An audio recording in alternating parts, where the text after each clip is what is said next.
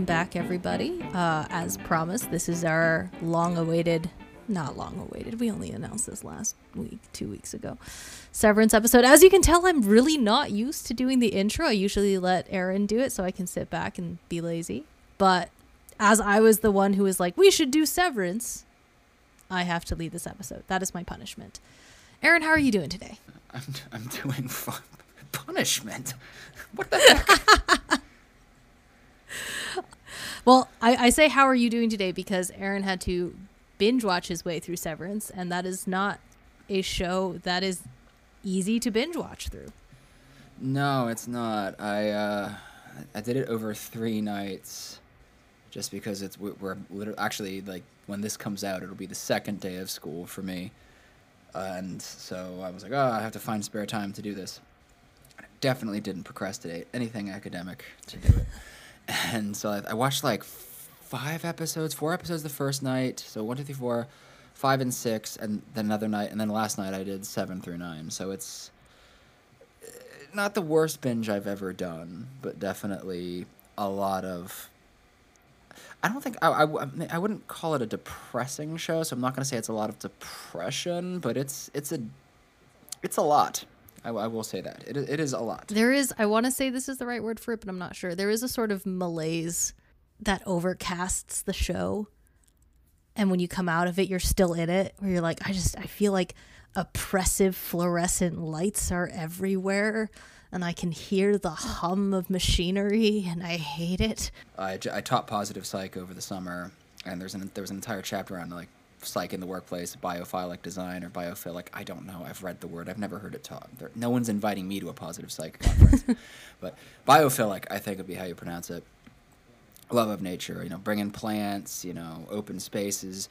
The way they designed the office was literally like the opposite of every single way you're supposed to design an office so that your workers don't go insane or have their physical health suffer. And so that was my first thought. My second thought was how much it resembled grad school, because my office in grad school was in the basement and just nothing but fluorescent lights, winding hallways, and I was like, gosh, no wonder like grad school's depressing like that, especially for people who live in places like that. This is when a show is going, yes, this is where the people, the chattel are being kept to do their weird coding stuff, and they're all being oppressed, and that's the sheer message of this show is oppression. And I'm going, I think I went to grad school here. Yeah, not a good sign. Not at all. It reminds me of, you ever see those like bedroom layouts, and when they explain like, okay, if you have your bed against one wall or against 2 walls, here's what it means. And it's like, if you have your bed in the center of the room, you're a psychopath. Like if you have the foot of your bed touching a wall, there's something clearly wrong with you, because like nobody does that. I've seen them. I think if you put your bed in the center of the room, you're just Scandinavian or something. Could be that. Like, that's just. I mean, potato, maybe they're potato. all psychopaths. Like all the artsy apartments, well, not all. For like the 5 seconds I paid attention to interior design trends at some point in my life, I thought I remembered seeing a bunch of like beds in the center of. Maybe beds in the center of the room wasn't the weird thing, but like there are certain things that definitely feel wrong, like sleeping with the foot of the bed touching a wall. I don't know. I slept in a bed like that all through high school. The foot of my bed was like against the wall. I mean, I slept in a bunk bed, to be fair, but like both my brother and I, if I remember the orientation of how I know how I would sleep. I don't remember how he would sleep. I would sleep with my head away from the wall, my feet towards the wall. Really? Maybe this explains a lot about me in high school. I don't know. This might explain a lot, but like I love things about design that where you're like, this is wrong. I can't explain exactly why it's wrong, but it feels very wrong. I think the show had a lot of stuff like that. And again, this isn't psychological necessarily, though I think some of it was maybe visually used. It's just off-putting. Like it's just designed to be deeply off-putting. Yeah, I mean, even how they costumed the characters, like Adam Scott's character, Mark, like his suit doesn't fit him well. It's an expensive suit. It's not. It's like the costumers did not go to Walmart to costume him, but they didn't make it look horrible just because I don't think it's still Hollywood rules, right? What counts as an ugly person is still attend to the rest of us. But it certainly wasn't well tailored to him. If you took a picture of how he dresses in that suit and then compare it to, say, his suits in Parks and Rec, and you do like the mental adjustment for how suits have been cut in the 7 or 8 years since that show, almost a decade since he first appeared in it, like, it was definitely not supposed to be flattering, and I think there's a reason for that. Like, it kind of communicates that he's not quite himself and he's not comfortable. Right. I suppose we should give a light spoiler warning. We should. Actually, before we even give a light spoiler warning, I guess first things first, for those of you who are listening who have not seen Severance, because it's on Apple TV Plus and nobody has that, Severance is a show about Mark, who is an office worker who works on the severed floor of a ambiguously described company called Lumen Industries. Severed floor means that he and the other workers who work there have literal work-life separation. Their brains have been severed in such a way, or altered in such a way, that they have a separate consciousness that comes awake when they are at work, and that immediately goes away when they are at home. So for their home selves, it appears like they are never at work. Like, they just walk into the office, and then the next thing they know, they're walking out. And then for their work selves, they are permanently at work. They never leave. Yeah, like they wake up and go to sleep, depending on when they go. They experience it similar to sleep. Right. Because they call it the innie when they're at work and the outie in the real world. And it literally, you switch from innie to outie when you step off the elevator onto the work floor. Mm-hmm. And so it's this beautiful, really twisted, extended metaphor for the work-life separation and the sort of different selves that we can be depending on where we are. And of course, this being, a TV show, there was something mysterious and off about the work that they do. And the show eventually becomes about trying to resolve your innie and your outie self, and trying to make contact with your outie self to explain, hey, I'm not happy here. I work 24. My entire waking hours is nothing but work in this very weird space that Aaron and I have been talking about. And I can't stand it. I do kind of wish they hadn't used the titles for different types of belly buttons as the titles for themselves. That's it's another one of those deliberately disturbing phraseologies that I think just gives this entire show this deeply off-putting bent to it. It really is. That's a good, because like, I won't say it defied suspension of disbelief, because I would honestly say, like, I think it's fair to call this sci-fi. Mm-hmm. Absolutely. Certainly more light sci-fi. No, it's more realistic sci-fi.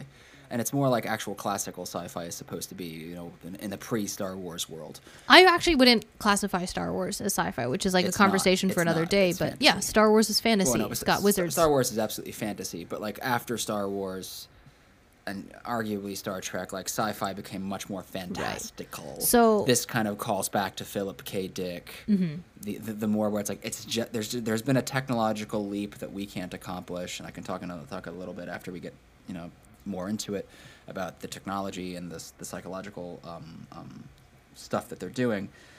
But other than that, like, it's very similar to our world. And so it didn't defy my suspension of disbelief in that way. I wasn't there going, like, this could never happen, because I was willing to put that aside. But the Eddie and the Audi was one of the first things where I was like, what the hell? Just what the hell? Like, I'm not saying somebody wouldn't do this, but why was this choice made? And I felt myself saying that a lot throughout this show. Not like getting angry at it, not like being drawn out, or maybe out and in is a bad, well, especially considering what we're talking about. Pushed away. Mm-hmm. I didn't feel like I was being pushed away from the show, which I definitely do feel with some shows that get very pretentious. And I'm just like, okay, I'm done. Like, I'm not a pretentious person. Well, I am, but not about this. So I'm not doing this. But it was really off-putting to constantly hear belly button terms. Yeah. Going back to what you were saying earlier, though, about the type of science fiction this is, I think what I really like about Severance and what's causing a lot of people to give it a lot of attention is the fact that it is well and truly speculative fiction, right? Which is what a lot of older sci-fi exists as. Speculative fiction essentially says, what would happen if X technology existed, if we could do this thing, or if we discovered that thing, and how does everything else in that world spin out from that one discovery? When you write science fiction in that way, you're building it a very tight structure. You're not building, like in Star Wars, vast worlds where there's the Force, and also we have flying cars and also this other stuff, and there's 1,000 planets. That's very broad world building. Speculative fiction tends to keep it really tight. It's very, like, Isaac Asimov is a great example of speculative fiction, where he goes, well, what if we had robots? Not that robots didn't already exist, but actually, did they? Asimov is old enough where he actually invented the word robotics, because we didn't actually have a word to describe the field. I'm trying to remember when his first book was published. I do want to say we had the beginnings of what he ended up calling robotics. Yeah, we must have, because the word robot did exist. But Asimov really just took this one concept and spun story after story after story off of just that one concept. What if we had robots? What if they could do things we couldn't? And how would that affect human psychology? How would that affect families? How would that affect society? Severance, I think, continues that Asimov foundation, right? The Philip K. Dick foundation. Yeah. Of, here, let's take one principle. What if we could split your consciousness so that one of you could be at work and the other one of you could go home at the end of the day and not have to know what happened at work? And what would be the natural ramifications of that? I think we can talk for probably a good bit without getting into spoiler territory. So we'll pop up the major spoiler warning for later. Yeah, sure. I mean, the very fact that we've talked about Severance and what the procedure is, like, I'll still say a light spoiler warning. Trailers. It's in the trailers. I'm going to talk a little bit about how it's revealed to work, but that's not a major plot point because they refer to it. Yeah, it's not. But yeah, so I think Severance is a really great example, especially on the writing side of taking a single concept and spinning it out into not just plot ramifications, right, and character ramifications. You have characters who are very happy, right, or have made their peace with being an innie and only ever working as their existence, and we have people who are very unhappy. You have a corporation that now has the ability to make sure that nobody knows company secrets, because the people who know the company secrets are locked away inside those employees' brains and can never essentially leave that floor.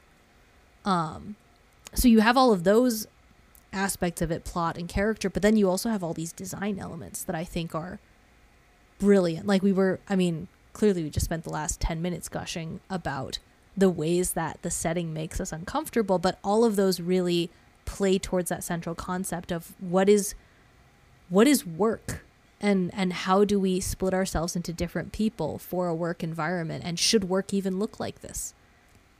So they've done everything in their power to make work the most oppressive, imposing, freakish thing in a way that's darkly funny at times. Like the innie and outie thing is an example of, like, that terminology for me is a great example of that darkly funny juxtaposition. Well, I know that one of the things they took inspiration from when they were writing it, and it's kind of a shame that the author of this went so insane, but Dilbert. They were genuinely and openly inspired by, like, the older days of Dilbert, back when Scott Adams was more interested in making fun of corporate America and its stupidity rather than giving some genuinely spicy takes. I'll put it politely and call them spicy takes, because I'm going to try to put off swearing on this podcast as long as I possibly can. I think it's at its best when it's doing that type of humor and that darkly funny approach, because there's also parts of it, and again, I don't think this is really much of a spoiler. If it is a spoiler, it's a kind of a light spoiler. There's a sort of worship of the people who founded the company, especially the first one who founded the company. It reminds me a lot of BioShock Infinite, like where they worship the new, or the Purge universe, because they worship the new founding fathers there. I mean, not to be weird about it, but it reminds me of Apple and Disney and pretty much any other major company that has a huge central figurehead. They're just taking it to an extreme, so that you can really see what's happening there. Yeah, I found those parts though to be the less engaging ones, especially just because of how they tried. The Kier that they all worship, his last name was Kier, but they refer to him as just Kier, even though the family's still in charge. Again, not a spoiler. When they talk about him, I felt that the religious element to me was actually the closest I came to being repelled from it, just because I found it too weird. Because that's the thing, it's speculative fiction, right? It's like, I'm like, okay, for most of this show, I can totally see people in our world, which is what it's supposed to be. If this procedure existed, I can see this happening. Like, people having their own opinions about the procedure and it being very controversial, it entering politics, it entering social discussions, something that, families argue about over the dinner table. I can see all that. But even at my most curmudgeonly, outside of actual religious cults, like, okay, I'll name one because he is one, like Doug Wilson literally trying to take over Moscow, Idaho, and he's not even subtle about it. It's like, how many pedophiles do you have to ordain and then into your ministry and then get caught before people realize you're a bad person? But nobody does, because like, well, we trust Doug, we trust the process. That's not slanderous. That's literally just a matter of public legal record, right? That makes sense to me, even though I find it really gross, because he is a religious figure leader in a religious cult.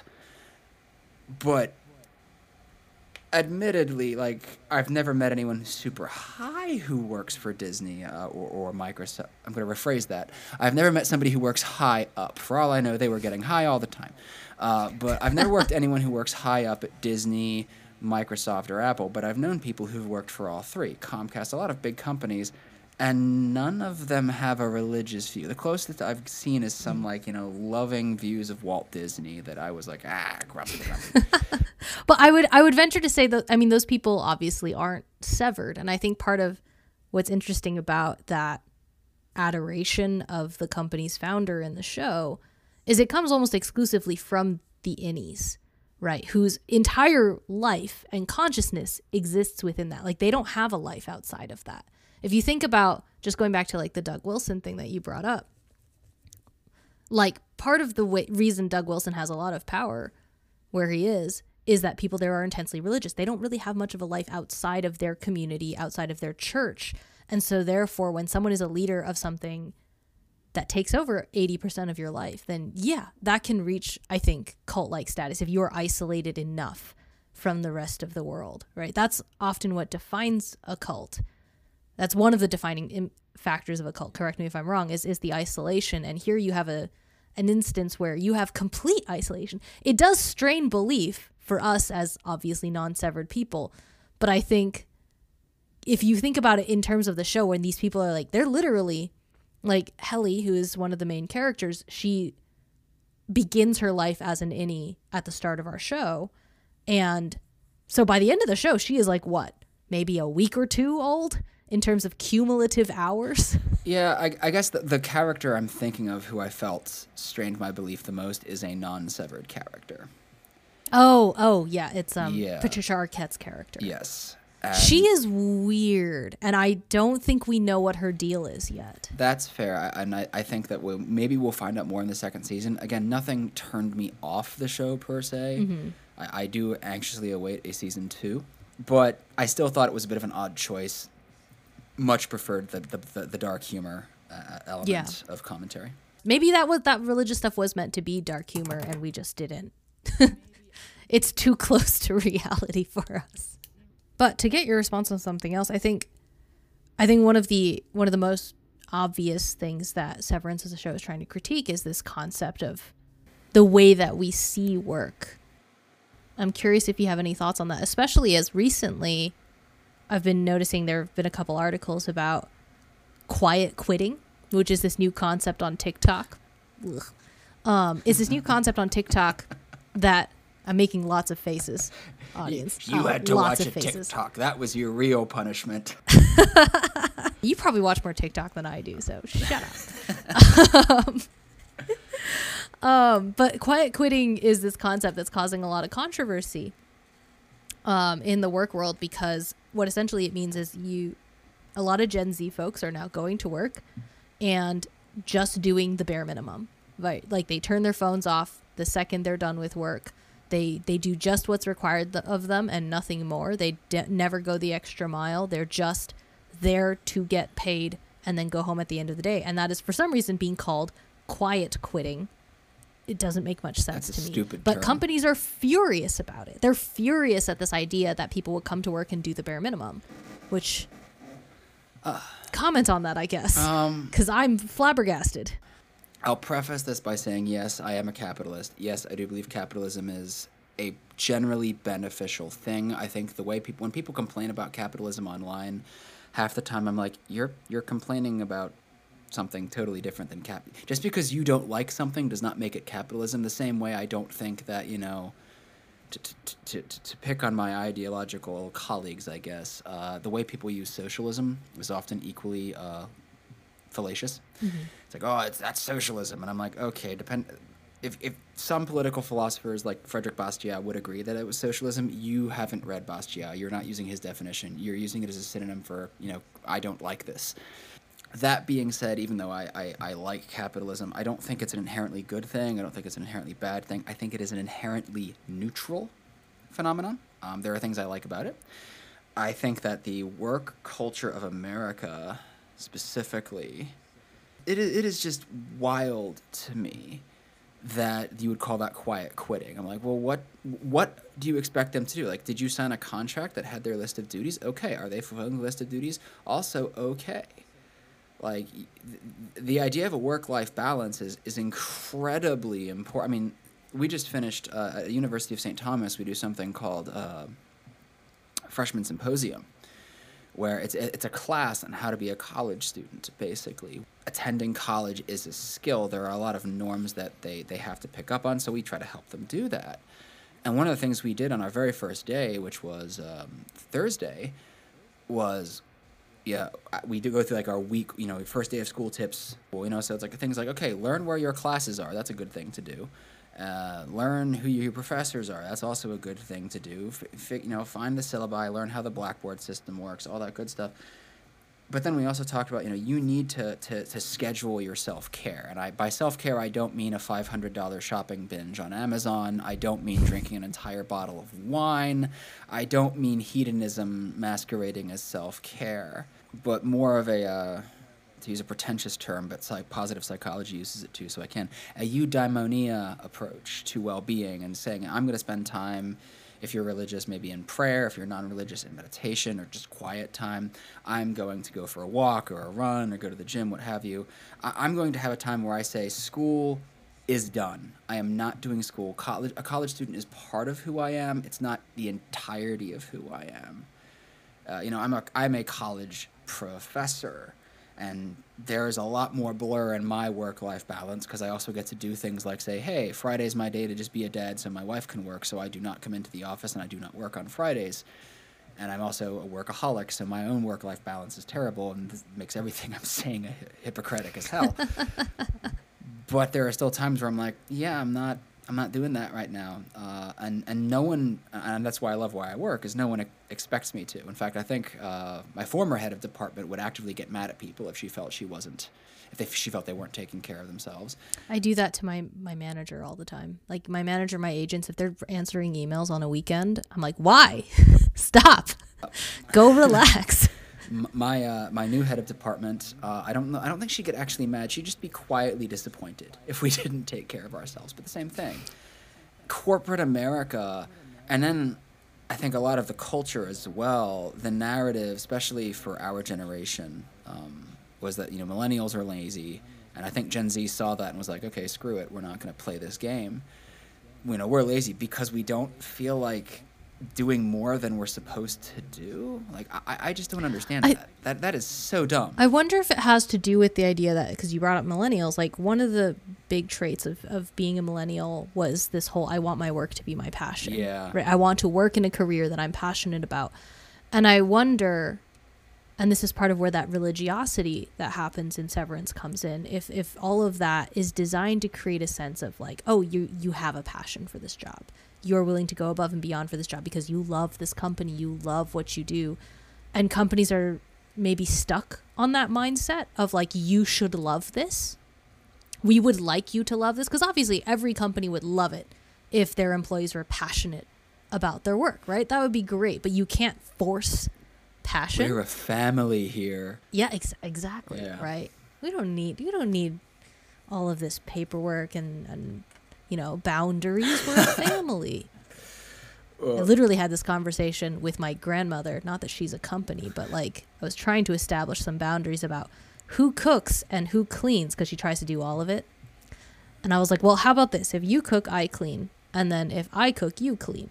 And she was like, no, we don't need that. We're family. And I was like, you sound like so many companies right now. Did she have siblings? 8.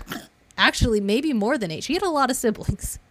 I don't understand how you make it through life with siblings without understanding boundaries. Like for me, I've carried that. I carried it through into my marriage. Some stuff I learned from my siblings, right? Like a clear delineation of who does what. Now, to be fair, my siblings and I are all very smart and very Machiavellian, so we were also constantly trying to get out of work at each other's expense. So there had to be we were all quietly quitting, or what's it called? What's the term? Yeah, quiet quitting. Yeah. All 4 Pomerantz children spent the entirety of their youth quiet quitting chores. And honestly, probably not even quiet quitting as much as just slacking, much to actively sabotaging. Lazing around, dilettanting. Yeah, my poor mother. But yeah, we had boundaries. Like, I will do this, and I'm not a lick more. You know, I brought that forward into my marriage. My wife's very big on boundaries, and she owns a company, and that's something like she does with her. There's expectations. This is what I expect you to do, and no more. Like, she's very big on that. Like, I expect this from my clients, my coworkers, my employees, and no more, because like, there's what's called expectations versus agreements, which isn't psychology, it's just business.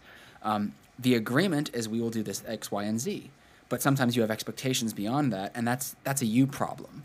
You can expect something. Right, and you need to communicate those expectations so that they can be incorporated into the sense of boundaries, which is really funny coming back to this show, because in a weird way, you see a complete lack of boundaries when it comes to the life of the innies. But if you look at the life of each of these characters as a whole, their innie and their outie life, this is like this is the perfect example of boundaries. This is the ultimate boundary setting, in that they've almost literally placed a boundary between their work and their home life. They don't remember anything about their work when they're at home.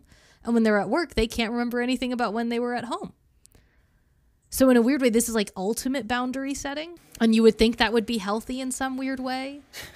And they certainly try to sell it, like the CEO of this company and the people running it definitely try to sell it that way as like a healthier way to live. That's what's fun about the really good speculative fiction, right? Is that they will take a concept that, like, in theory is a very healthy and intelligent thing to do, and then show you exactly why it's really not. Like a while back, I wrote, this was actually the first TV pilot I ever wrote. I wrote, I don't know, maybe we should cut this, but I wrote a TV pilot not essentially about what it's like being homeschooled, but because I was homeschooled growing up and most of my friends went to school, I was really curious about what happened if, like, they spend about 50% of their waking hours in school, not at home, whereas I spend 100% of my time at home. I was like, what happens if they spend 100% of their time in school?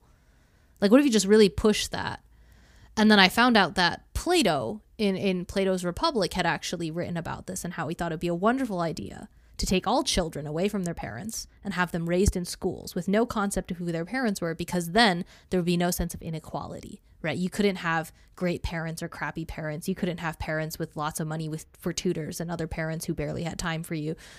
Like, you would have complete equality of child rearing. And it's a terrible idea, but like in theory, you're like, oh, but parts of that make sense. And so I ended up writing a TV show about it, in which we lived in a world where the government took your children away from you, literally almost actually before they were born. They would take the fetus away from you and then raise it in a pod. And so you would never have to know who it was. So adults could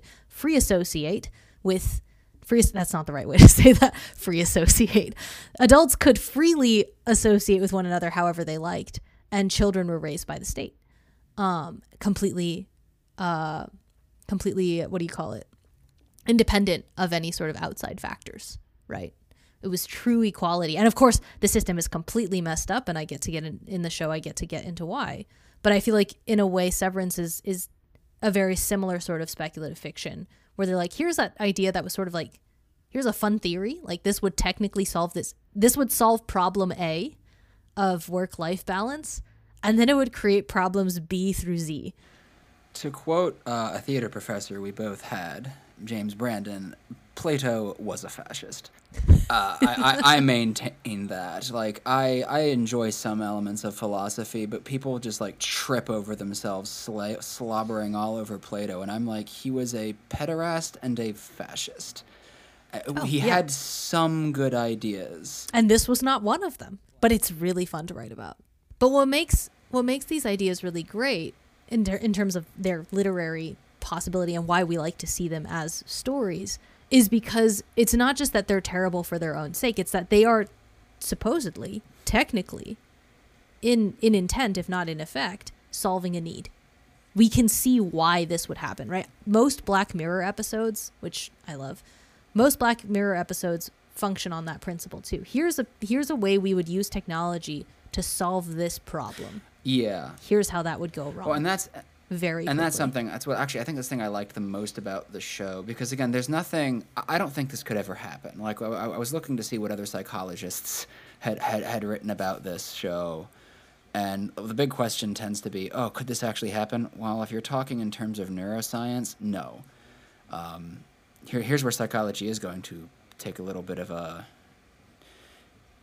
kind of rain on the parade of writing. Multiple personality disorder doesn't exist. At least it's really never been confirmed to any verifiable degree beyond a bunch of people on Tumblr who have self-diagnosed. And I'm like, cool, thank you for that. It gives me something to make fun of when I teach general psychology. But I'm not about to, there's no evidence of like truly isolated personalities, nothing quantitative at the very least. There are things that are kind of similar. There's what's called transcranial magnetic stimulation. We can shut off bits of the brain. It's actually the entire reason this technology was invented was to kind of simulate actual damage to the brain, and it has allowed us to discover a lot more about where certain things are in the brain. We certainly do not believe, or most people don't believe, I would say, certainly the psychologists I regularly associate with, believe in a mind-brain dichotomy. I don't think any really believe that the brain is entirely the mind, at least, again, a lot of the ones I talk to. There is something there that's, the person, the self, the you, who you are, that is more than the sum of its parts, but it is linked to the brain. But there's no evidence that I've ever seen. Watch, it'll get published tomorrow in the Journal of Social Neuroscience or something that TCM has created the Severance effect or whatever. Or TMS, rather, transcranial magnetic stimulation has done this. But as far as I can tell, there's nothing really feasible about this. But it is interesting because if this existed, yeah, I think people would try to use it the way it's shown. I think it would be sold the way it is in the show. Some people are shown taking the severance procedure because they think they'll be more efficient. Some do it because they don't want to, they don't want to live in grief, or they don't want to live with bad memories of who they are outside. Some people do it for purely political reasons. All of these are bad reasons, but I think people absolutely would do that. And to some extent, would you say that, we do try to do that? If I'm upset about something, say I'm grieving over the loss of somebody, sometimes some people, their response to that is, I'm going to go to a friend's house and I'm going to go to a party or somewhere where I can temporarily forget that I'm sad about something. Right? I will go off somewhere and be a slightly different person. That's absolutely a thing. And we talk a lot about self-complexity, and which is kind of like, to put it in layman's terms, it's more about multiple selves, basically. Like, I have my work self, I have my personal self, and you can have a highly integrated self, and you can have a more complex self. If you have these different selves, in some ways that is healthier. So if I have a work self and a home self, like let's bring it back to quiet quitting, right? Like, if I'm highly integrated, I have what's called low self-complexity, and my boss yells at me, you're quiet quitting, you're not doing enough, we need you to go above and beyond, that's the sort of person we like here at Lumen. I'm probably going to feel like crap for the rest of the day because I'm like, well, who I am at work is who I am at home, etc. Like, it's going to affect things. If I am more complex, if I have higher self-complexity, my boss can yell at me. It's like, cool, but that doesn't really apply to myself that I am around my friends. I have my work self, and they are kind of separate. But the idea, and I think this is explained in the show, or explored in the show, and I think it's going to be, if I had to bet what I think is going to be one of the main themes of the second season, this would be kind of it. There's the idea that they are still the same core person. Even though the innie and the outie don't really know about each other, and in the show they talk about their innies and outies as if they're entirely separate people, they're not. Like, they are the same person, same beliefs, same values, same behavioral tendencies. I think that's kind of the missing element in that, yes, high self-complexity is good. It's healthy. It buffers you against stress. The strongest negative thing I can say about it is that, yeah, sometimes, you don't have as high highs, basically. A person who is low in self-complexity, they win that award at work, and they're like, I am the best person ever, and they're happier in their private life because they won that award at work. The the high self-complexity person rather might say, okay, cool, I won the award, but I don't really care about this job, so screw it. Like, this doesn't make me feel great. But in every other way, high self-complexity is more beneficial, and especially whenever, basically any way it applies to mental health. But Right. The difference between that and, say, Severance is that it is still the same you. This is reinforced self-complexity, right? It's self-complexity reinforced by technology to a point. It's not self-complexity as much as it is like, it's the thing it reminds me the most of, but there's still that core you in both. We all have, Right. We have like our customer service self. We have we have our faces, our masks we put on. That's one of the things I bring up. Literally my first lecture of any social psychology class I teach is I'm like, yeah, like hopefully who you are around your friends is not who you're going to be around me, because that's not going to go well for either of us. Hopefully who you are around me isn't who you are around your parents, because what a boring relationship that would be with your parents or siblings. Like we have these different presentations of the self. We might even call them different selves. But rather than being entirely different, I would think of them more as facets of the self. We call that the working self concept. It's a schema, a set of cognitions, and viewpoints and vision and planning. This is who I have to be right now. If I just launch into something like, yeah, I study conspiracy theories and honor culture. So let's, just start crapping all over QAnon, and let's talk about, the fact that people who believe that hitting back is justified are also just statistically more likely to murder their wives. That's going to bring the mood down really quick. Same way it's like, oh, what did you do at work this week? I'll say like, oh, I'm writing something. The real answer is I wrote about spousal homicide. Like I'm writing an encyclopedia article for the Encyclopedia of Domestic Abuse, and I'm writing something on honor and spousal violence. Spousal homicide specifically. I know not to do that because the working self-concept of who I am at work, yeah, I can walk to my coworker Vicky's office and go, I feel like crap. I don't want to work for the next 10 minutes because I just wrote about, the fact that in what's called the honor belt of America, women are raped and murdered at like 2 to 3 times the national average. It's horrifying. I just don't want to think about that. Not Right. gonna bring that up, when I go to a networking event. I'm not gonna go like, hey, what really livened this up? Murder. I know what's relevant, but the reason I know what's relevant is it's me. And in Severance, they take out that me. There is no me. You're sort of self-censoring, right? You're like, it's not that you are, because I know I've had conversations in the past where people think, oh, if you're a different person around different people, aren't you lying? And it's like, well, no, it's not a lie so much as it is I'm sort of partitioning a little bit. Yes. Like I know to present these aspects of myself a little bit farther forward in some circumstances, and then those aspects of myself forward in other circumstances. I know there's even, I don't know how reputable this study was, and it was done quite a long time ago, but there was a study where they had people take personality tests.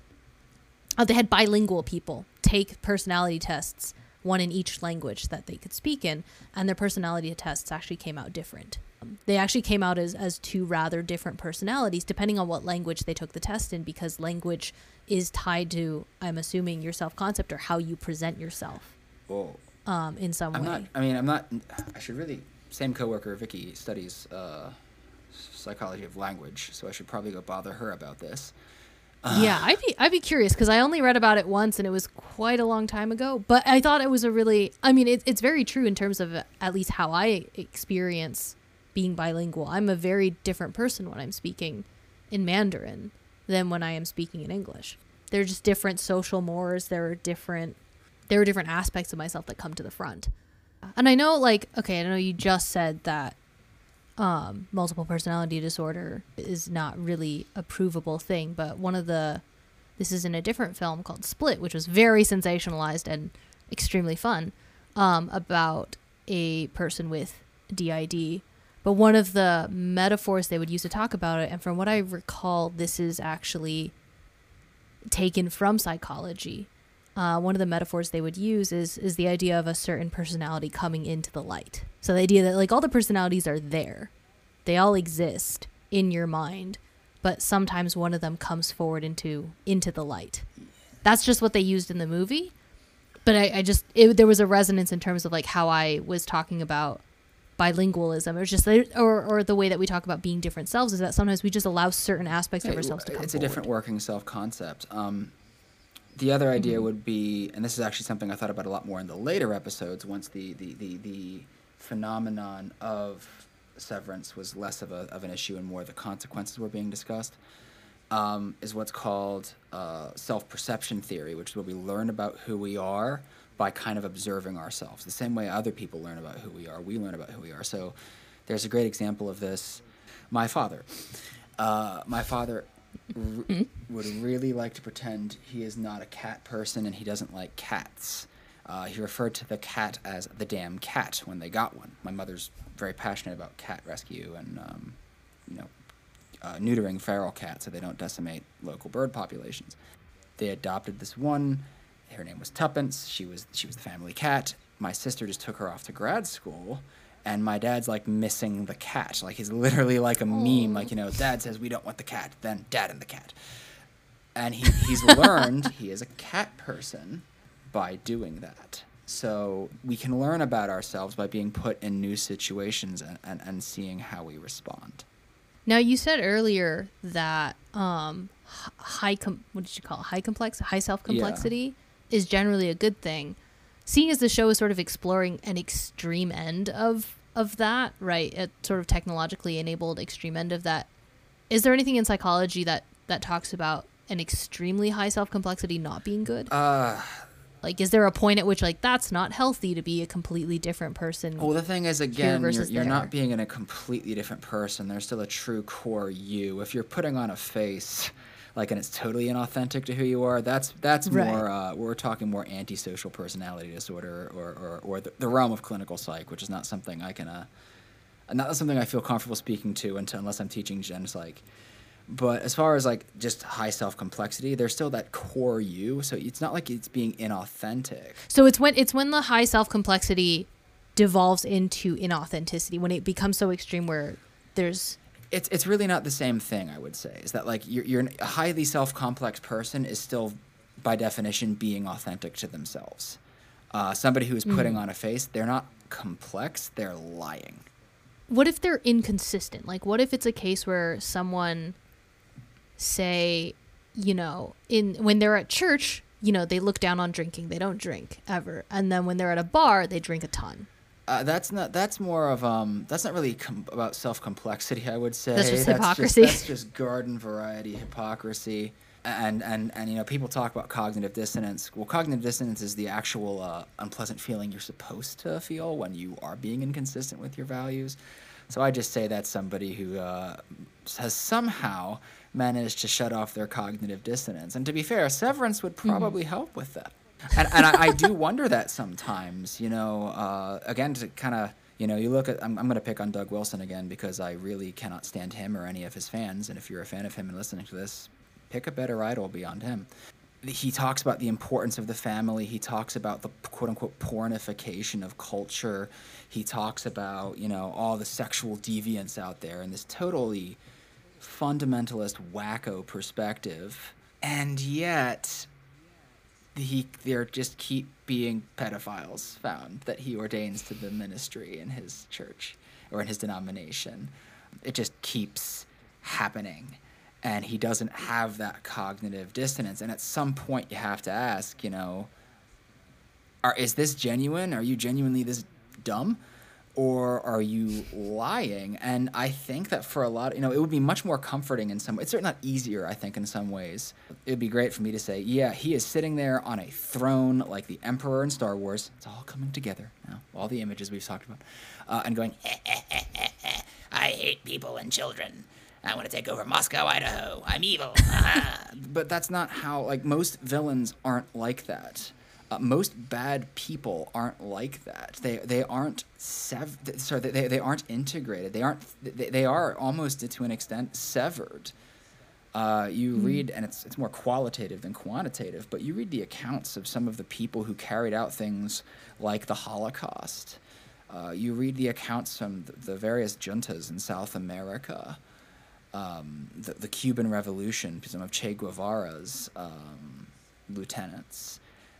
These are people who could butcher a child with a machete and then go home and eat dinner with their children, and so on. There was almost a severance there, and it's unhealthy because at that point you're so disassociated. It's really hard to talk about that's not self-complexity. That's just psychopathy. In the colloquial sense, not the clinical psych sense. So I think the closest things we've seen to severance manifest themselves in very evil ways. In a way, so maybe that falls under self-complexity. Actually, as I'm thinking about it, I'm unsure.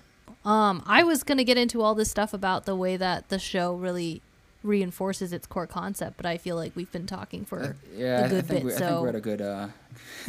We can save it for season 2. That'll be coming out. We could. I will say this is one thing that I was really delighted by, and this maybe speaks to how I mentally blocked off things in different places.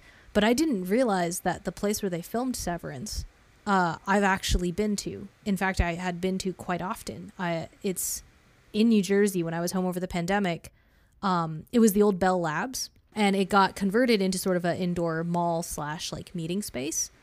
And so it was just sort of like a place where you could go and just walk around. It was walk around for free and enjoy life and meet with people and maybe buy a coffee. So my parents took to getting their steps in, their 10,000 steps a day. They would do it there. And sometimes I would join them because it was a good place to catch Pokemon in Pokemon Go. And I had been walking there at least once a week for almost a year, right? And I knew that place very, very well. I watched the show. It takes me until episode 7 to realize it's the exact same place. They barely altered anything. They were actually, I found out they were very intent on that, using a space that was designed by that particular architect, Eero Saarinen. Just because they felt that the look of his architecture just really matched what the show needed to be. And so 7 episodes in is when I realized, oh, hey, there's the water tower outside that I recognize. Oh, that really wonky looking parking lot. I've parked in it a billion times. And I've walked around. Okay, there isn't a giant mural of Kier on it. It's just a blank wall. But I've walked past that blank wall. I actually got fired from a job while on a Zoom meeting at that blank wall. That sort of leads naturally into the Kvetching Corner segment of this episode. Do you have Oh no, did someone get fired? I thought you said that you got fired from a job. Oh, that was a long time ago. That can't be my current Kvetching Corner. That was 9 months ago. All right, do you have anything to bring to the Kvetching Corner? Things to bring to the Kvetching Corner. Okay, I mean this is a purely personal thing. It doesn't even have to do with writing. That's fine. But I mentioned earlier about my grandmother and boundaries, and that's been a whole pickle and a half. Is figuring out, it's very tough to try to establish roommate boundaries with your relatives because they're your relatives. They don't think they should have boundaries. So They love you. They love you, and that's supposed to cover everything, right? And I should clearly not feel remotely guilty that my grandmother, who has arthritis in her hands, insists on washing all the dishes. She had cataract surgery like 2 weeks ago, and the day after she gets cataract surgery, right? She's like, we have to pick up some Asian food, and she, like, it's like a co-op thing where you pick it up in like a church parking lot, and she was like, oh, I'll go get it. And I'm like, can you even see out of that eye? And she's like, I'll just drive slow. And I was like, no. But she was so insistent about trying to get it herself, because she didn't want me to have to interrupt my work day to go pick up food. I had to park my car directly behind her car so that she wouldn't be able to get out, so that I could get it. Like that.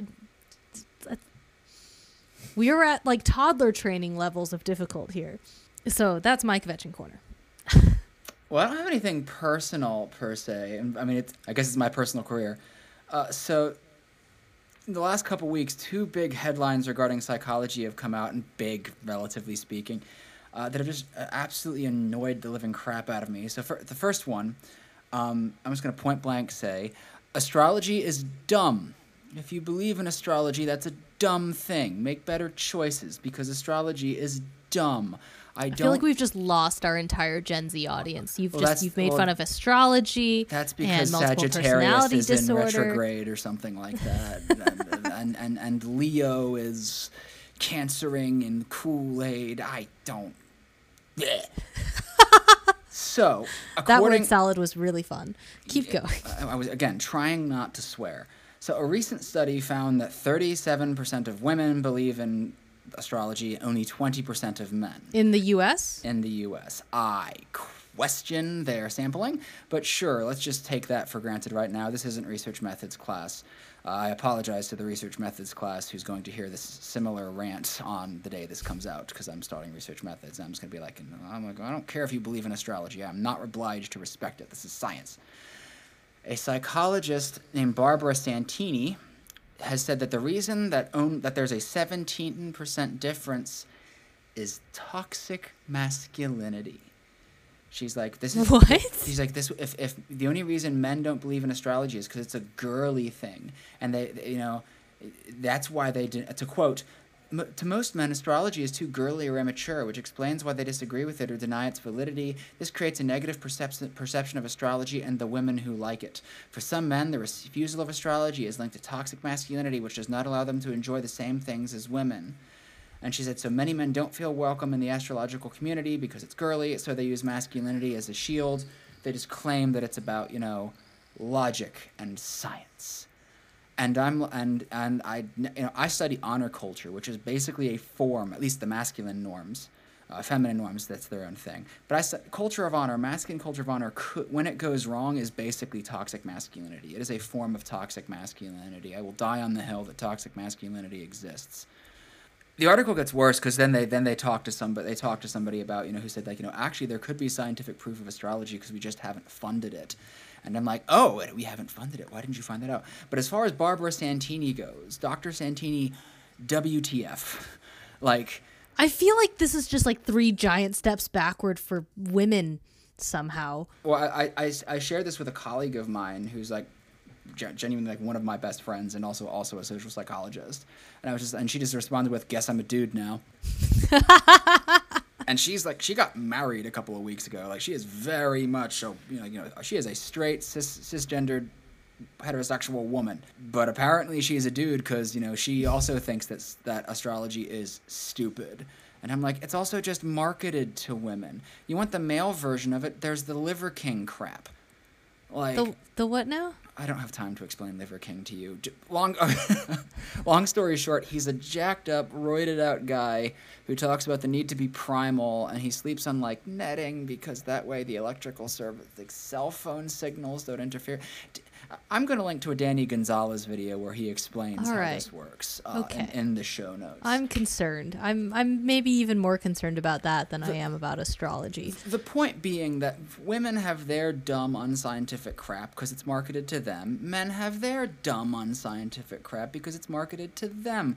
I don't think there's any inherent gender difference, and I don't think anyone's sane. I mean, barring there's that one ex-kickboxer who's revealing himself to be a real piece of work, Andrew Tate or whatever his name is. Like, there are certainly people out there who are like awful men, and they do hate women, and they prey on women, and they try to get their followers to prey on women. That's a real thing. But astrology, really? I mean, what's interesting is like that means that there's a premise that there's something wrong with the fact that men and women aren't equally interested in astrology, which is like kind of like saying there's a problem in the fact that men aren't equally interested in Barbie dolls. But again, if you ask Barbie doll versus G.I. Joe, I think you'll find those things equal. So if you ask astrology versus the alpha, beta, sigma type for males, that's its own form of B. That's just astrology for men. It's like, I'm a sigma male. No, you're not. You are lonely. I'm an alpha. Alphas don't exist. The idea of an alpha male is based on really bad science. Anyway, I have another thing to bring to the fetching corner. This is even worse. But how could anything be worse? I am going to read you the title and abstract verbatim of a piece that was published in the Journal of Qualitative Research, a journal, because I am I'm a social psychologist, and I use quantitative methods. So when my students want to use qualitative methods, one of the places I send them is the Journal of Qualitative Methods. This is the title and the abstract. You are hearing this right from the source's mouth. The source horse. This is straight from the source horse. Straight from the source horse. Kindly hold your screams until the end of the ride. Okay. All right. I am not alone. We are all alone. Using masturbation as an ethnographic method in research on Shota subculture in Japan. Beginning the abstract, I wanted to understand, and hold on a second. The I is the first person the abstract is writing. This has nothing to do with me. I reject this. Going back to the abstract. I wanted to understand how my research participants experience sexual pleasure when reading Shota, a Japanese genre of self-published erotic comics that feature young boy characters. I therefore started reading the comics. I can't look at your face right now, Faith. I therefore started reading the comics in the same way as my research participants had told me they did it, while masturbating. In this research note, I will recount how I set up an experimental method of masturbating to Shota comics, and how this participant observation of my own desire not only gave me a more embodied understanding of the topic for my research, but also made me think about loneliness and ways to combat it as driving forces of the culture of self-published erotic comics. End quote. I wish I had been severed. I wish that I could sever this from my memory. I wish my outie didn't have to cope with the fact that my innie is probably going to have to talk about this at some point. The journal is currently investigating it, and I'm like, no. You retract that crap right now. Academic psychological Twitter was just referring to this as the article for about the last week and a half.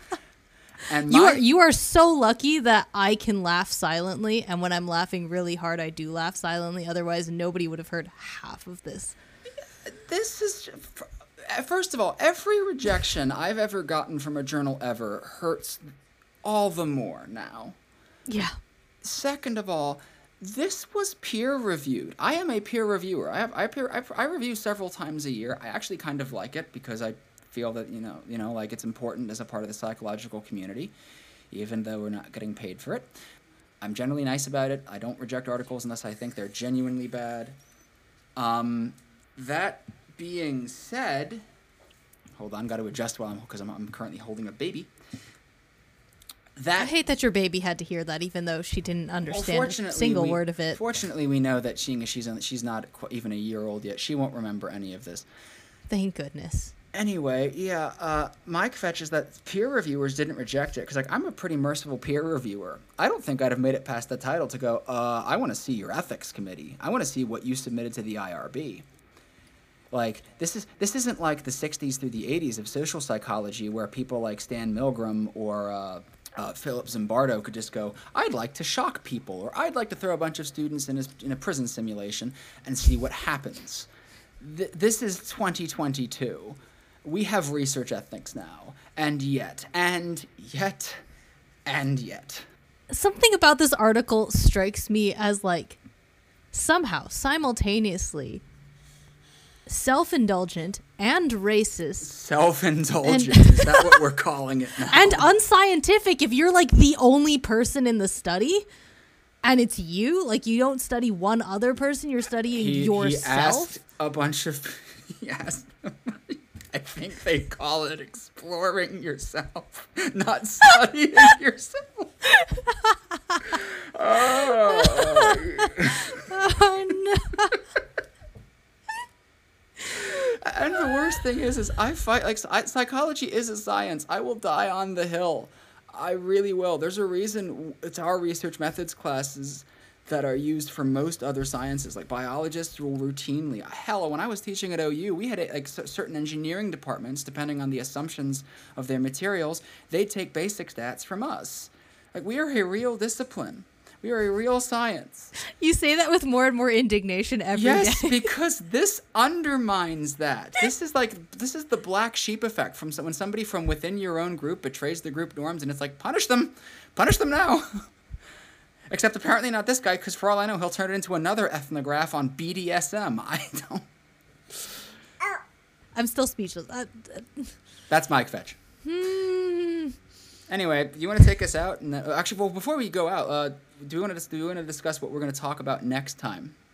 So next week, we will be back with probably many, many thoughts on Rings of Power. Originally, we were going to have to wait a bit longer, but they moved it up.